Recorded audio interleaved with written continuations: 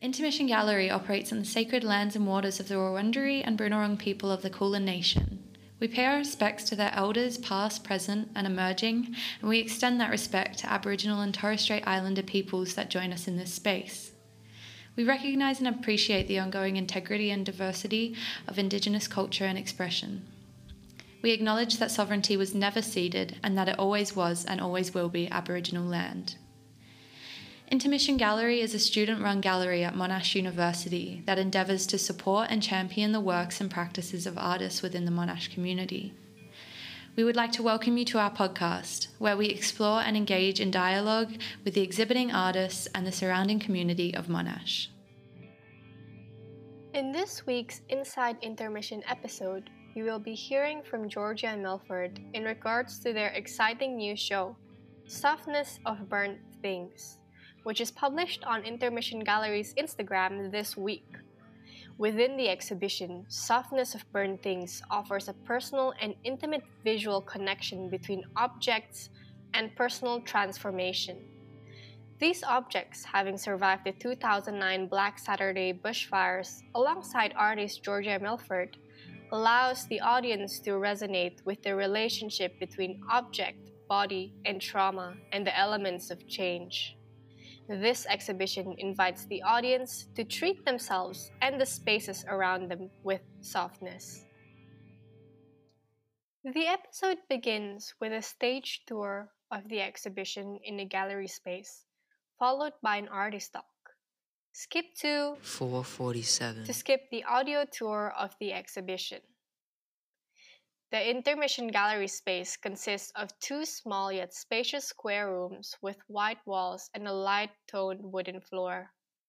The following audio description is structured as a detailed mock walkthrough of the second, smaller room in the Intermission Gallery space. When entering the room, right to the left of the door and tucked in the corner between the first wall and the door, is a small pile of personal zines and poetry by the artist. These tell the stories of Milford's feelings about the objects being exhibited, their connections to her past, and how they have evolved into things the artist now loves. To the right of the door is a projector resting adjacent to and in the center of the wall, casting a projection on the wall directly opposite to itself. This projection takes up a large portion of the middle of the wall, displaying rolling clips of images that depict the artist's childhood home being burnt down, as well as a video of herself making tea with a teapot and mug. When looking to the right of the projection, parallel to the far right wall, are three plinths that each have individual objects. On the first plinth stands the mug shown in the projection, very round and seemingly made of sturdy material. Its surface has been clearly altered by fire, covered in a black charred layer and some chips and bubbles where the mug's finish was melted by heat. It is very rough and shows signs of rusting and wear. On the middle plinth is a teapot, also shown in the projection. It has been disfigured in a similar way to the mug. However, it appears more intact. The original cream or white color of the surface is visible in most of the teapot, with only a patch on the lower side that shows scorch marks and charring, and a similar bubbling to the mug. The handle has been broken off, and it is covered in black spots all over that seem to be soot marks. On the last plinth, to the right, is what appears to be a large mixing bowl, in a worse condition to the previous objects. Its original color and shape has been destroyed, completely covered in a dark brown-gray grimy surface.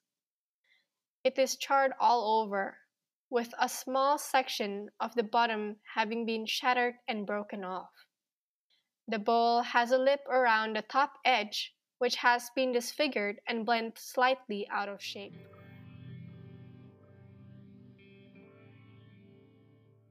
Hi, I'm Georgia. Really quickly wanted to acknowledge the Ya Itma Thang sovereign land, just because I acknowledge that I went through a traumatic experience with the 2009 bushfires, but I also acknowledge Aboriginal and First Nations people connection to land, community, country, and water, and their knowledge practices. Always was, always will be Aboriginal land. Thanks for your introduction, Georgia. That was lovely. So everyone, today, as you've heard from before, we're meeting with Georgia, who is the creator behind this week's exhibition. So before we get into the details of the exhibition, maybe Georgia, you can tell us a bit about the idea behind your exhibition. Sure. So it's 2019. We're all stuck in the middle of COVID. Naturally, we all start cleaning things, and in the process of my family and I cleaning our house, I came across a few objects that my parents had decided to keep from our burnt down house. So a lot of these objects, well, two of them are ceramic, and one of them is made out of tin, and sort of in like the action of like recognizing these objects and like their connection to my childhood, I recognize a lot of trauma in myself. So I sort of asked my parents to keep these objects and not throw them out, and I just spent a lot of time looking at them and thinking of them in a sort of different way because they are now no longer usable in the traditional sense. So, for example, the cup ceramic, it's whenever you fill it with any type of liquid, sediments just fill up, you can't drink out of it. The teapot no longer has a handle on it, so it cannot be used as a traditional teapot. If you were to put hot water in it, your hands would boil.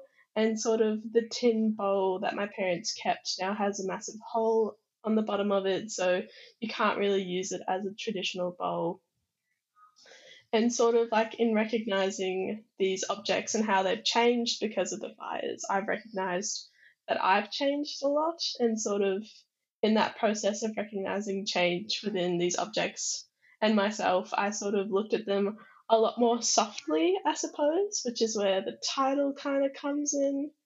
Kind of thought it was dorky, but it is a bit cute. The title, yeah. And yes, so that's sort of like, so behind the exhibition, I suppose my thought processes were, reconnecting myself and these objects and sort of understanding how they've changed and how I've changed. And yeah. Yeah, I see. So, in short, like this exhibition, it's about, I guess, investigating your relationship with objects that you found in your house, which has been affected by the 2009 bushfires. Is that correct? Yes. Yeah, Yeah. I see. Well, that's a really interesting idea that you have for your exhibition. And I've seen that in your exhibition, there are various artistic mediums that you use in order to convey these ideas, such as video projection, sculptural pieces that you've mentioned before, like the cups and the bowl. And also, you have like zines as well. Yeah. So I'm wondering, how did you come to decide on choosing these artistic mediums for conveying your message in the exhibition? Well, I suppose like the main idea with the projection was to sort of like allow a bit more history into these objects because I suppose if you first look at them, you'll just see the three very burnt things. And I suppose like the projection was meant to be a series of like photos of my family home that had burnt down and like a really small interview with my parents and their experience during the 2009 fires, just mainly because they had a very different experience from me. I was only 9 at the time, and I suppose I was quite naive to what was happening, but, they had to like pack my brother and I up. They had to choose what to take and what not to take from our family house, and, so sort of like having that interview right next to the objects would allow like an obvious like connection between them and sort of understanding like the context of what's happened to these objects to transform them into this way. And the zines were meant to be like full of some like writings that I've done about the objects because I feel like in like physically handling these objects. Like they've changed and transformed, and I feel like a really good medium to me to express this change in myself and these objects was through writing. So I did quite a bit of that, all into a little zine. And yeah, so I chose those three mediums because I thought it'd be, first of all, like a really intimate way into looking into these objects and myself and how I've changed.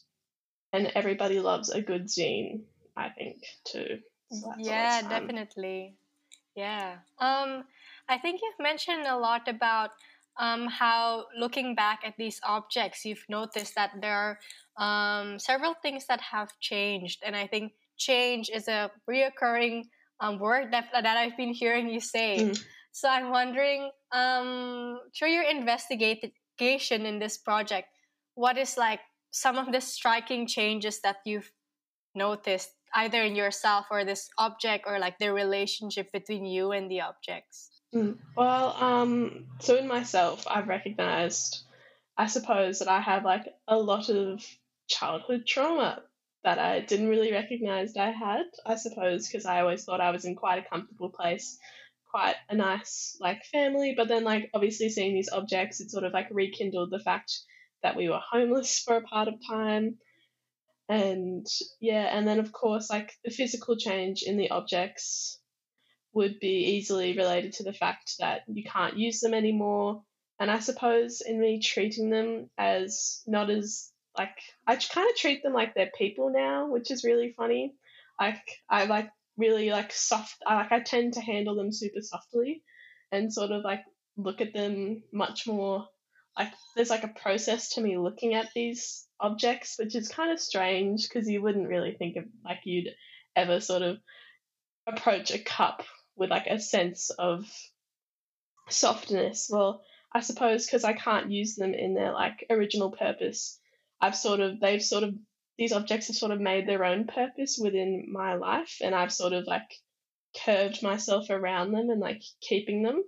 You know, like I moved to Melbourne with them, so that was always like kind of fun. They sat up the front with me when I drove down, which is also kind of cute.